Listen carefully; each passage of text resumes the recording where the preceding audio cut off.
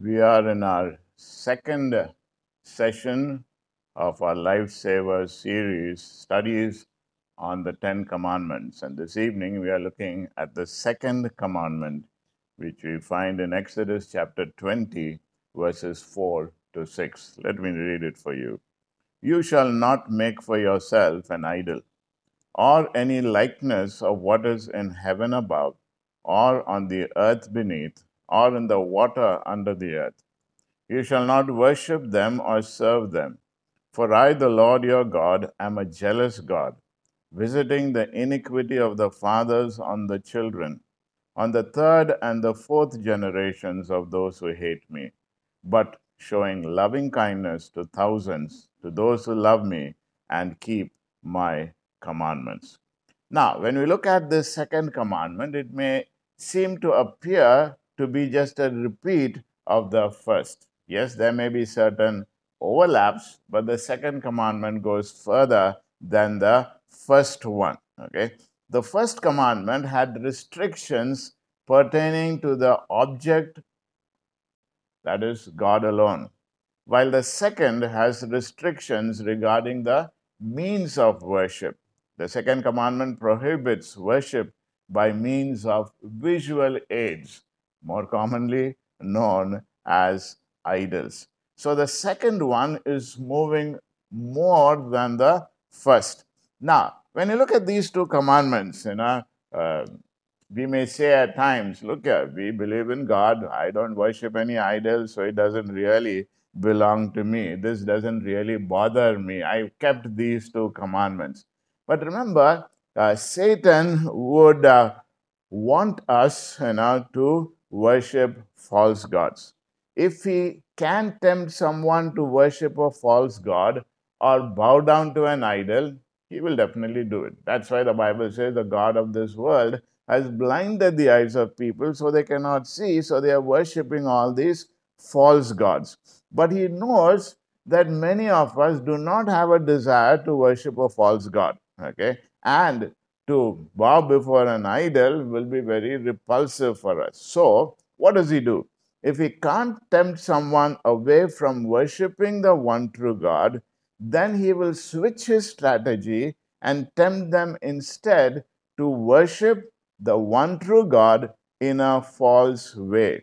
And he may even tempt them to suppose that they can worship the one true God through many different images and likenesses of God Himself, making them feel as if they are doing something very religious and very pious. So, the great concern of the second commandment is not so much to prohibit you from the worshipping of the wrong God, but prohibit you from attempting to worship the right God in the wrong way. That you may say definitely, oh, we need to be careful. It is not that we always keep this second commandment. Worshipping the right God in the wrong way. Now, that's what the children of Israel were also doing, isn't it? They did not forsake their God. Now, if you notice, when Moses was up on the mountain, and these guys said, asked Aaron, and he said, I just threw out this gold, and out came the calf, and this is the God that brought us out of Egypt. Okay. Now, that's what they said. This is an image of the God who brought out. They didn't say we are worshiping this idol.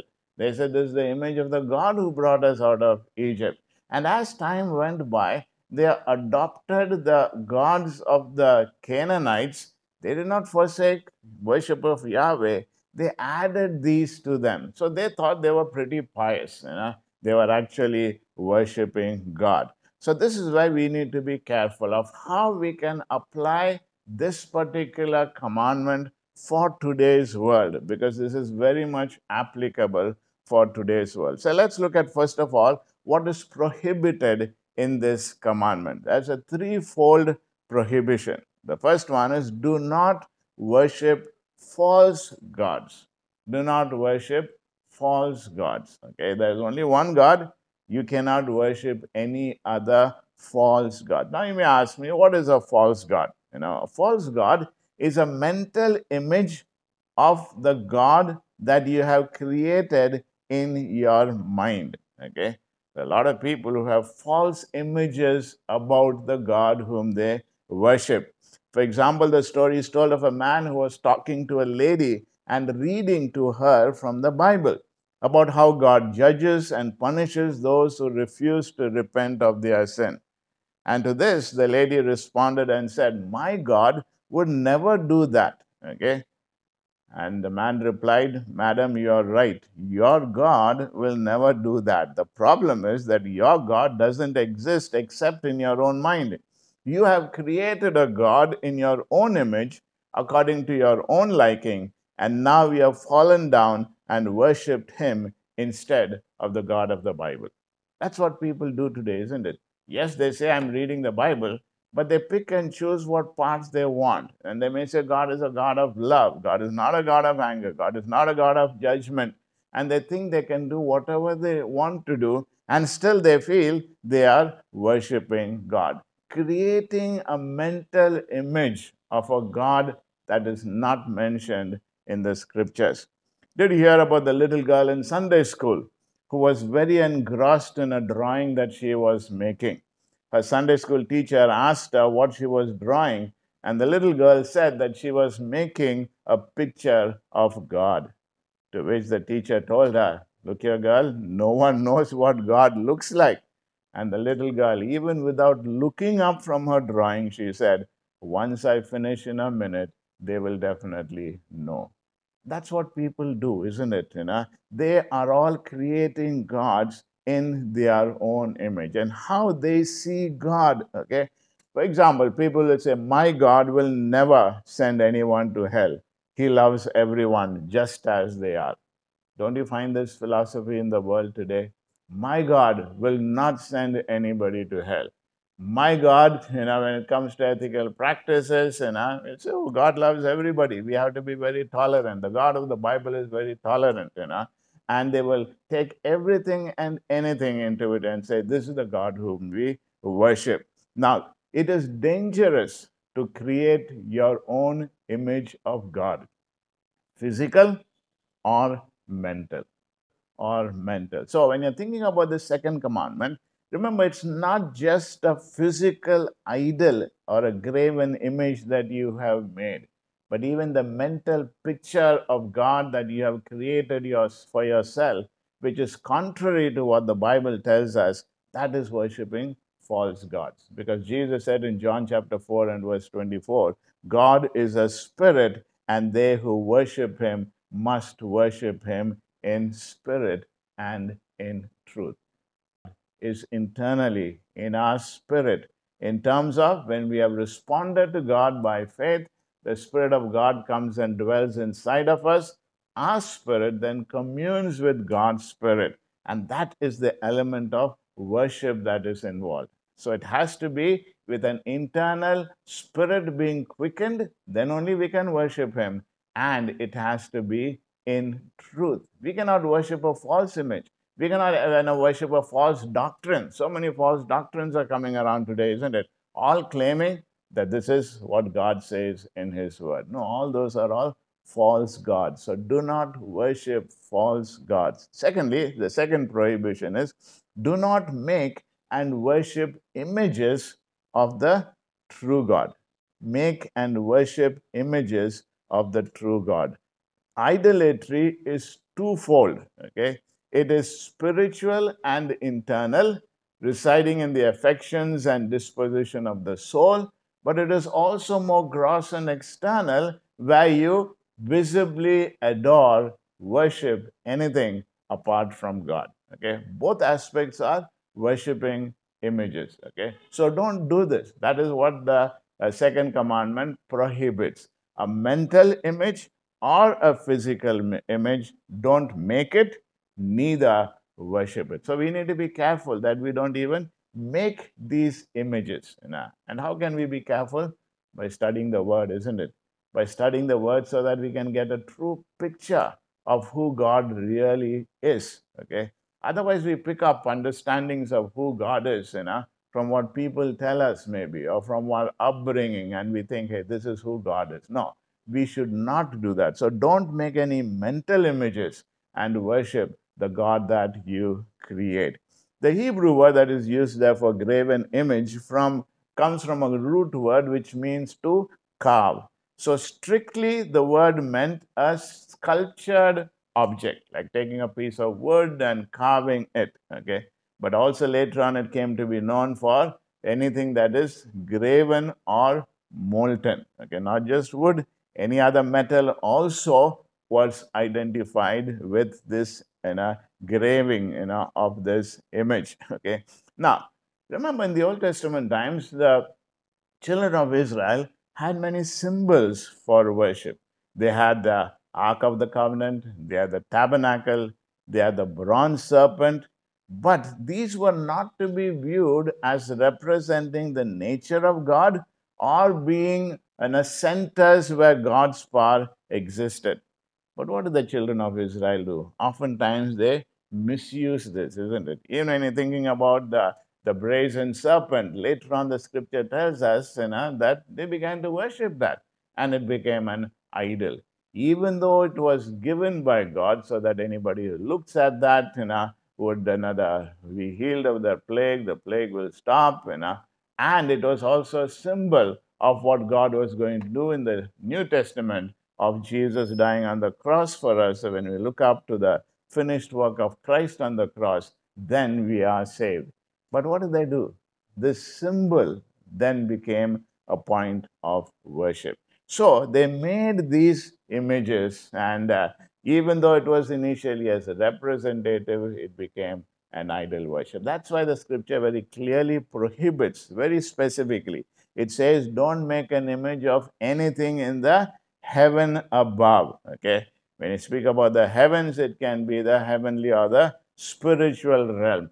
So, worship of angels or demons or imaginary gods for the purpose of worship is definitely prohibited. Okay, definitely prohibited. So, this would also include people who worship saints, people who worship angels, and people who worship different mythological gods. All these come under the category of anything that is in the heavens. If you notice in Revelation chapter 22, verses 8 and 9, the Apostle John writing says, I fell down to worship at the feet of the angel who had been showing me these things.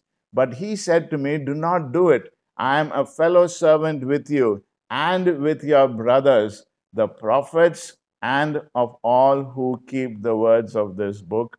Worship God. Worship God. Very clearly mentioned. Don't worship angels or any heavenly beings. A lot of people today also in the last days have come into this category of the heavenly realms to say we saw this, we did this, and begin to worship that particular experience. Heavens above can also refer to the heavenly bodies, like the sun or the moon or the stars, and then you speak about the creatures of the air, the birds, the flying insects, or it speaks about the earth beneath, the animals that are there, or the waters below, the fish and the animals that live in water. The scripture is very, very clear. It says nothing of any created being can be worshipped. Okay, don't worship the created things. Worship the Creator. Okay. Now a person may ask, what is wrong with making an image of God for worship? It's just a representative. A lot of people will tell that. If you go and maybe in their homes or you talk to them and say, oh, we don't worship this idol. We worship actually the God who is behind that idol or who is in that idol. And now what's wrong with that? Okay. What is wrong is that it has to do with making up our own thoughts about God. Making up our own thoughts about God. Idolatry, remember, starts with the mind. It starts with the mind. As J.I. Packer has put it, metal images are the consequences of mental images. Metal images are the consequences of mental images. What you form in your mind is soon going to come out in different aspects. Now, you may not actually make something to worship, but if you're worshiping that mental image itself, sooner or later, be careful about it. The word image, by the way, is related to the word imagination.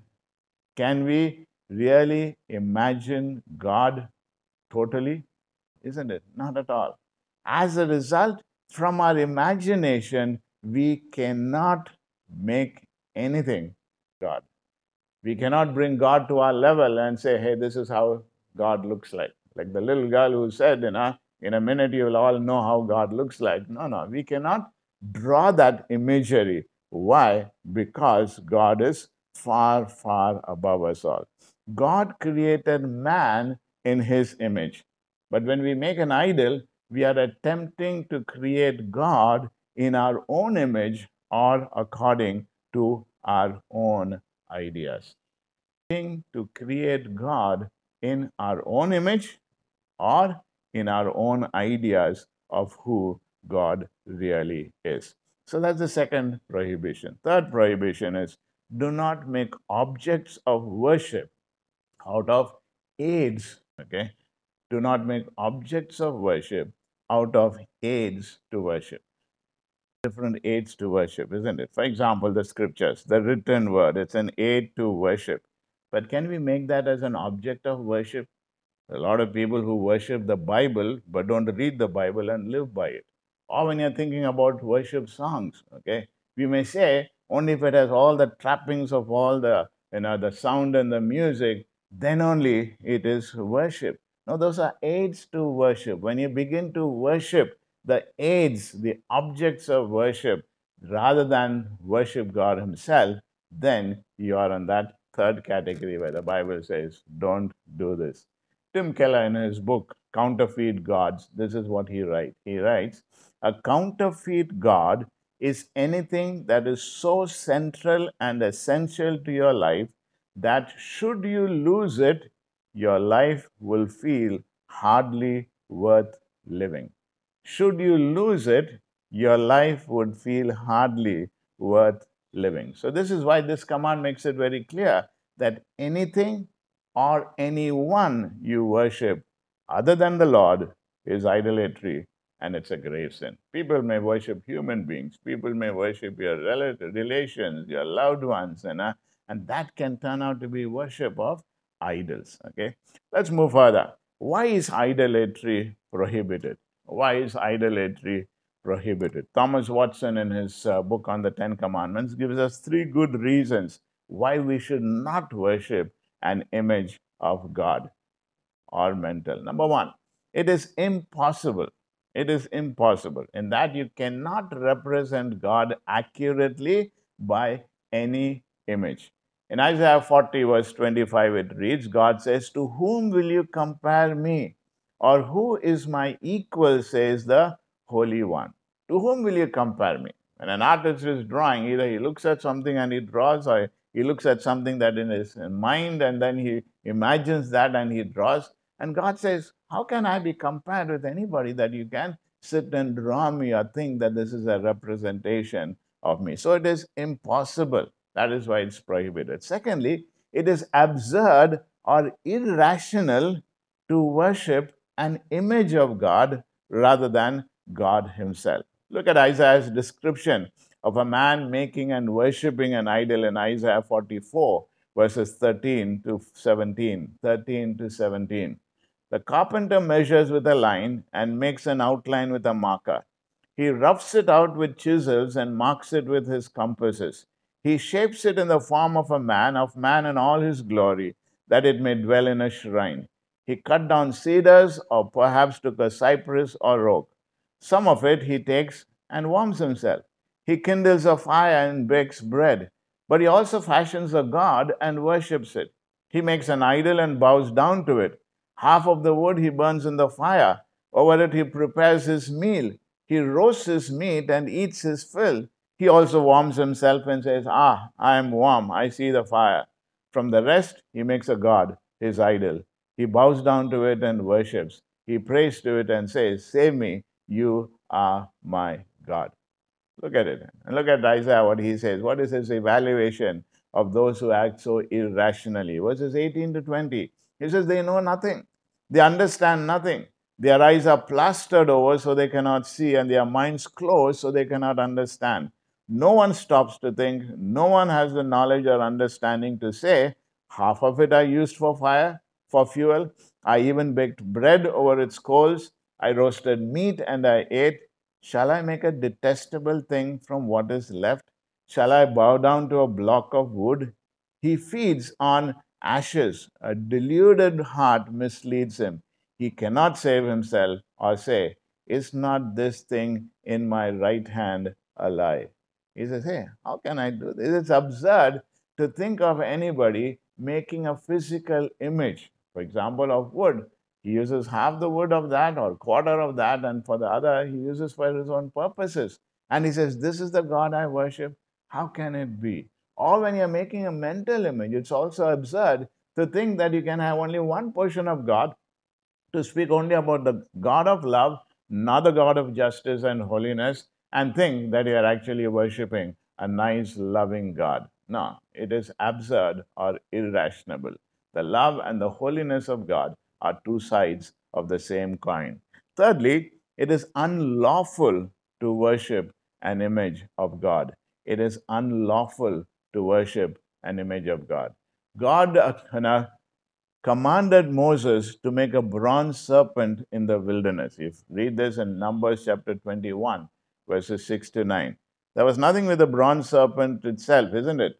But later on, the people began to worship it. And you find this in 2 Kings chapter 18 and verse 4.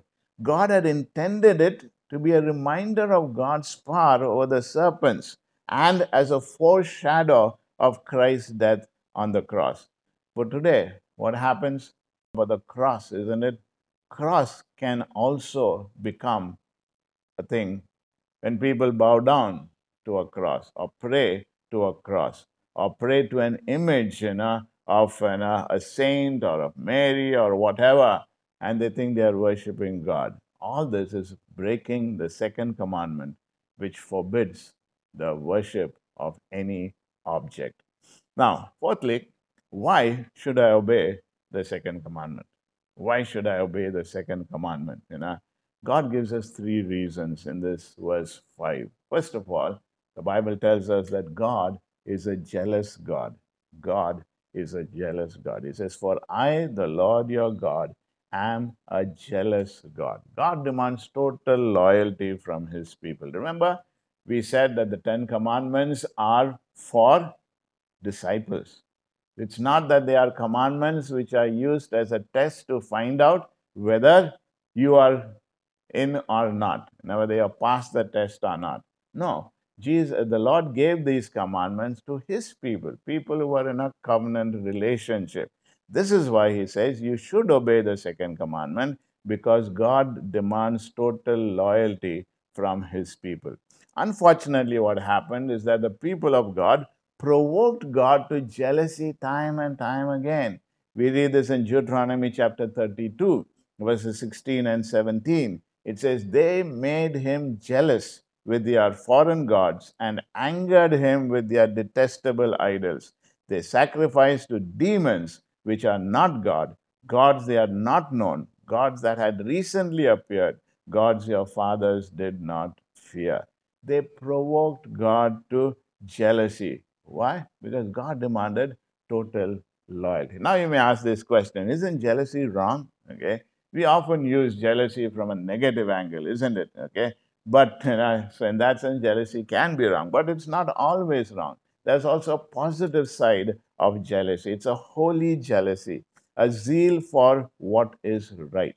If God is God, then he must have the center place. He must have the center place. Okay. Now that is what it means when it says, I, the Lord your God, am a jealous God.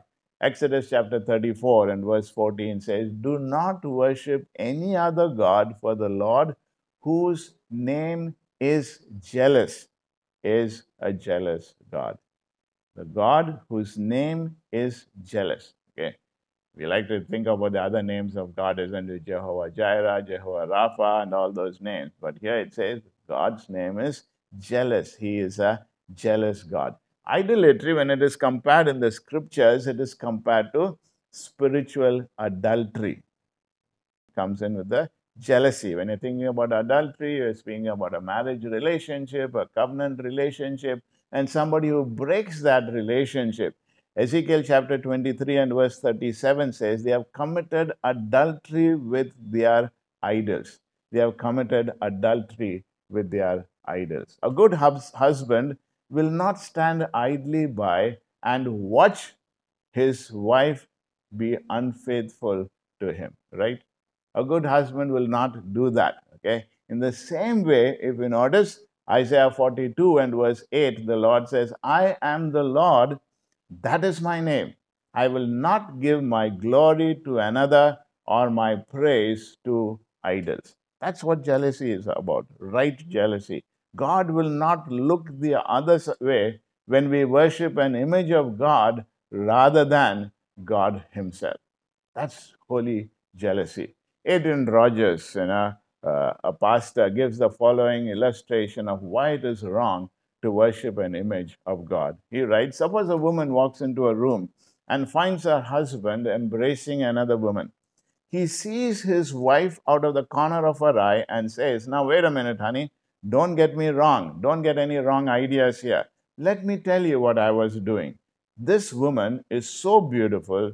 She reminded me of you. I was just really thinking of you when I was embracing her. Will any person buy that? Okay. Not at all, isn't it? No. Nobody will say, yeah, okay, fine, it's okay. You're thinking of me, so it's okay, you can embrace that woman. No, no. God doesn't buy it either. So when we worship something else and says, God, don't get the wrong idea. This is some mental picture, which is okay. No, no. God says, no. You have to worship the one true God alone. So when you're thinking about why we should obey the second commandment, remember God is a jealous God. So if we are worshiping wrong images of God in our lives, God is definitely going to be upset. Okay, He is definitely going to be jealous. Secondly, God punishes the children for the sins of the fathers. Scripture tells us that I'll visit the sins on the third and the fourth generation. Verse 5 tells us, I, the Lord your God, am a jealous God, punishing the children for the sin of the fathers to the third and fourth generation of those who hate me. Okay, punishing the children, visiting, in judgment. Okay, so this is why it's a strong warning to get our worship of God right. Why? Because the influence of false worship and idolatry, images or mental, remember, is passed down from generation to generation. So if a family is worshiping images, physical images, next generation is also doing that. But also much more. If you're not worshiping the one true God and making different wrong images of this God and thinking that you're really worshiping God, then that's what is being communicated to the next generation. And that is what is called as nominal Christianity. They call themselves Christians only by name. They think they are worshiping God, but they're not really worshiping the one true God, mental images of another God that they have created. And that's why the next generation also follows in the same thing. And that is what is meant over here. So, God in this verse is appealing to our love for the family. Arthur Pink said, it is a terrible thing to pass on to our children a false conception of God, either by precept or by example. Let me say that again. It is a terrible thing to pass on to our children a false conception of God from generation to generation instead of the truth of God's word. So, this is why, as parents, we must treat this second commandment seriously because we have a sacred obligation to teach our children accurately about God, what He has revealed about Himself in His word. This is why, as parents, we must study the scripture for ourselves if we can pass on this truth to the next generation. So, when God talks about punishing the children for the sins of the fathers, He's not talking about children inheriting the guilt of their parents' sin, but the consequences of their sins. If they have grown up in a particular way, the next generation can also grow up thinking that same pattern, having the same world view. And if you notice, the punishment that was given to the children of Israel was that they were taken into captivity primarily because of their idolatry. Now, look at also Romans chapter 1. Romans chapter 1. This is one of the most frightening expression in scripture of the punishment of God for false worship. Okay. If you notice, it reads from verse 18 to 25.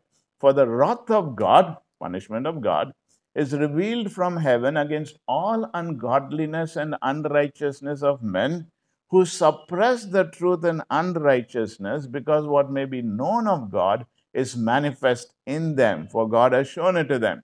For since the creation of the world, his invisible attributes are clearly seen, being understood by the things that are made, even his eternal power and Godhead, so that they are without excuse. Because although they knew God, they did not glorify him as God, nor were thankful, but became futile in their thoughts, and their foolish hearts were darkened. Professing to be wise, they became fools and changed the glory of God into an image made like corruptible man, birds and four-footed animals and creeping things. So what did God do? What is the punishment? Therefore, God also gave them up to uncleanness in the lust of their hearts, to dishonor their bodies among themselves, who exchanged the truth of God for a lie and worshiped and served the creature rather than the Creator, who is blessed forevermore. So here it's very clear punishment for not obeying the first commandment and the second commandment. An individual who said, "Look, I'm worshiping these idols," God said, "Nothing doing." Okay, that's what you want to do, go ahead, do it. And God allowed them to do whatever they wanted to do, and that definitely led to judgment. Thirdly, third reason why we should obey the second commandment is that God shows love to 1,000 generations. Remember, God never visits the iniquity of the fathers upon repenting and reforming children with total punishment. This verse does not mean, okay, you're going to pay for your father's sins or you have no chance of salvation. No, not at all. Any point of time, okay, consequences of sin is there. The guilt is not passed on. And when the next generation says, "Lord, I'm sorry, I've been worshiping these images, and I want to follow after you," what does the Lord do? The scripture tells us, that He rewards them, showing love to 1,000 generations of those who love me and keep my commandments. God's punishment for those who hate him may stretch only to 3 or 4 generations, but his love for those who follow him extends to thousands of generations. Okay. Micah chapter 7 and verse 18 says, "Who is a God like you, who pardons sins and forgives the transgressions of the remnant of his inheritance? You do not stay angry forever, but delight to show mercy." God is slow to anger, but always ready to forgive. And this is the promise that God gives. It is not to say that, yes, you are now eternally lost, but once you understand, hey, I've broken this commandment. I should not have made any of these images, mental or physical. Lord, I'm sorry. Whatever generation it may be, you find the Lord's hand reaches out in love and snatches them from the punishment and then gives them salvation. Proverbs chapter 20 and verse 7 tells us, "The righteous man leads a blameless life, and blessed are his children after him." The righteous man leads a blameless life, and blessed are his children after him. So, as parents, we have such a great responsibility to make sure that our children and the coming generations would be individuals who follow after the one true God, not making any mental images of God in their minds. Arthur Pink again asked this question: Are you storing up wrath for your children or praise? Are you storing up punishment and consequence for your children? Or are you praying for them that they would turn to Him? Here's a quotation from O. Hallesby, and this is what he writes. He says, "See to it night and day that you pray for your children. Then you will leave them a great legacy of answers to prayer, which will follow them all the days of their life. Then you may calmly and with a good conscience depart from them, even though you may not leave them a great deal of material wealth." That's what you and I, as parents, are called to pray for our children, to pray for the next generation. And the question we must ask ourselves is, are you storing up punishment for your children's future? Or are you storing up blessing by your prayers for them and also by your own walk with God? Next, let's look at some modern examples of idolatry today. Some modern examples of idolatry today. The first one would be false images of God that we carry around in our minds. These are the mental images. Mental images. Some people allow the image of their earthly father to, to interfere with the worship of their heavenly father. If you have had a very tough father, if you have had a very, a father who was distant, who never communicated with you, if you had a father who was violent, and when you speak about, God can be addressed as a father, the image that you have had of an earthly father, you try and think about God in the same way. That's, you have transferred that image, and that is again is a false image of God. For people who had a tough upbringing, it's a little more difficult. But as they understand what God's word says about the Heavenly Father, then they can remove those false images and worship the one true God. Others will think about God as the man upstairs, or maybe an old grandfather, one who is very loving, pampers us no matter whatever you do.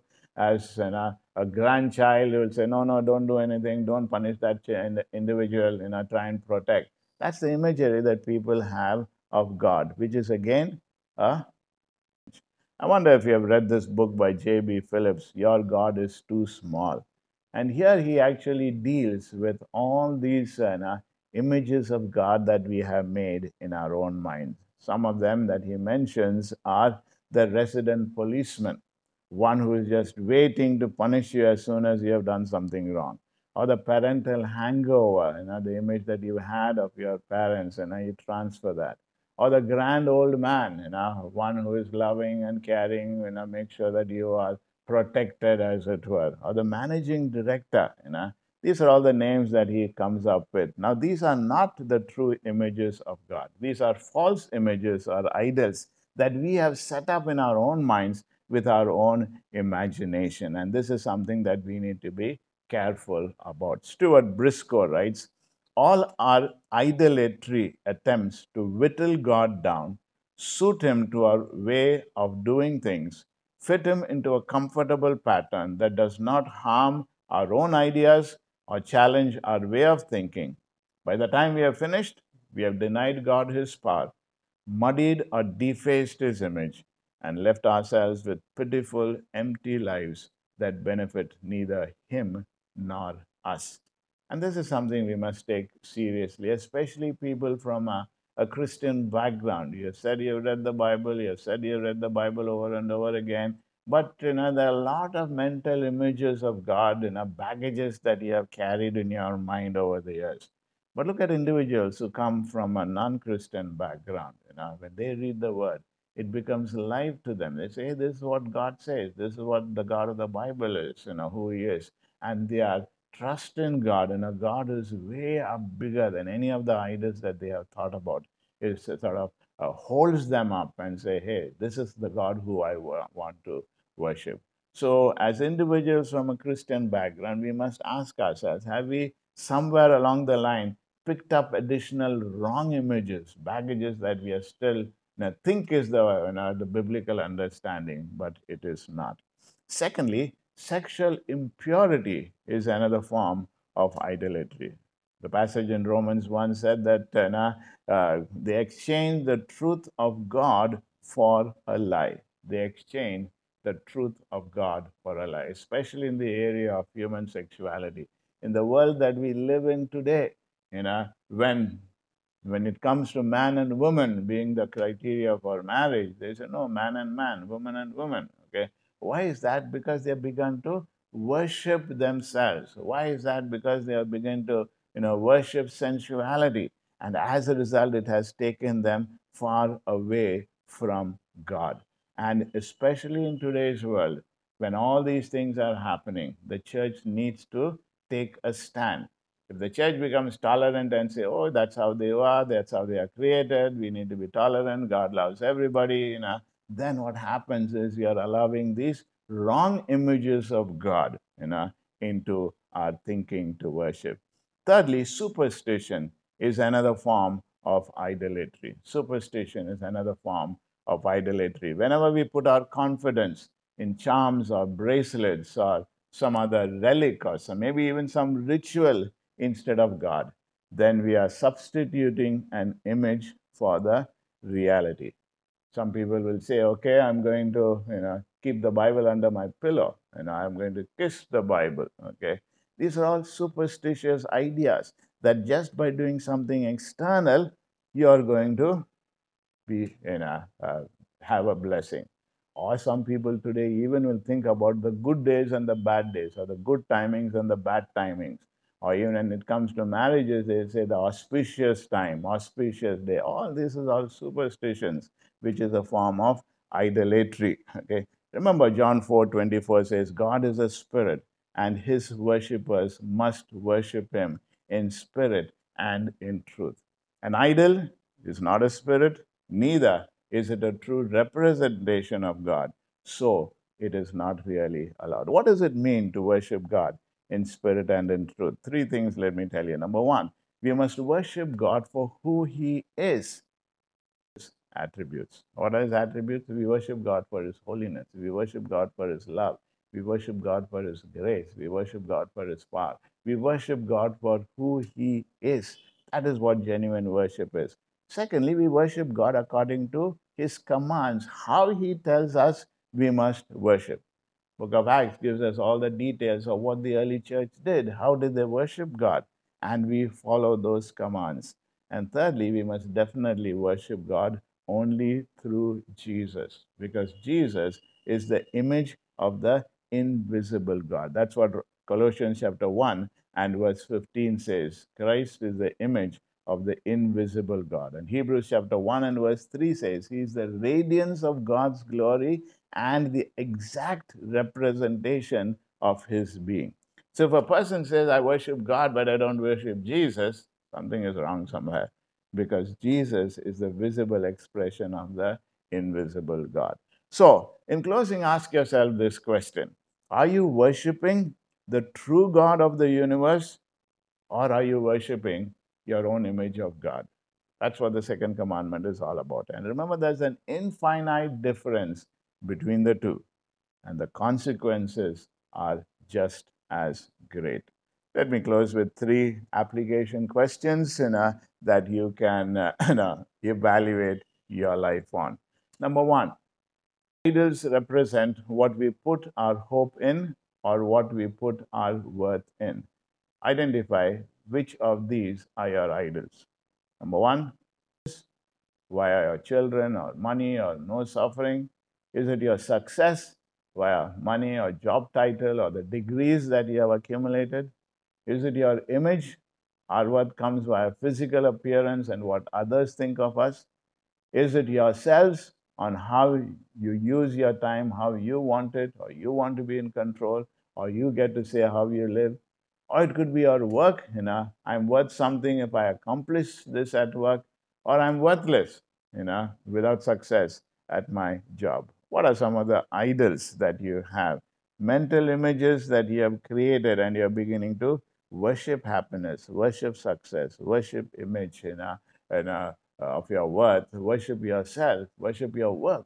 All these are idols that can be there. Secondly, what kind of direction will your life lead if you set your hope in any of these idols? If these are your idols, which direction is your life going?